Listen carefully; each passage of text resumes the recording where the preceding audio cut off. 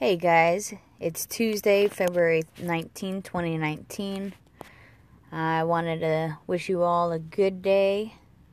Some of you guys are off of work already. Some have some later shifts. And some just don't work at all. But that's none of my business. And we will be reading our Sabbath School Quarterly lesson today. And it's Fitting Descriptions, Revelation chapter 12, verse 1 through 5. The child which was born to the expectant desires of a waiting and watching church was our adorable Redeemer, who is soon to rule the nations with a rod of iron. Herod could not destroy him, the combined powers of earth and hell could not overcome him, and though held for a time under the dominion of the grave, he rent its cruel bands, opened a way of life for mankind, and was caught up to God and his throne. He ascended to heaven in the sight of his disciples, leaving to them and us the promise that he would come again. There seems to be a number of instances in which Satan is spoken as defeated or cast down.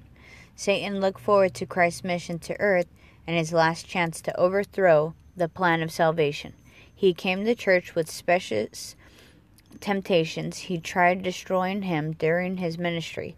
And when he had succeeded in laying him in the tomb, he endeavored in malignant triumph to hold him there. But in every encounter the Son of God emerged triumphant, and he sends back this gracious promise to his faithful followers.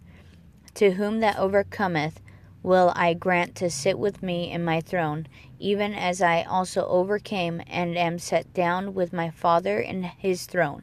Revelation chapter 3, verse 21. Again, there seem to be a number of instances in which Satan is spoken of as defeated instances or cast down. One of his first rejections from heaven, another when Christ overcame him at the first advent, and there will be another in the future when he is cast into the bottomless pit and shut up for 1,000 years. And on each successive occasion we behold a regularly increasing limitation of his power.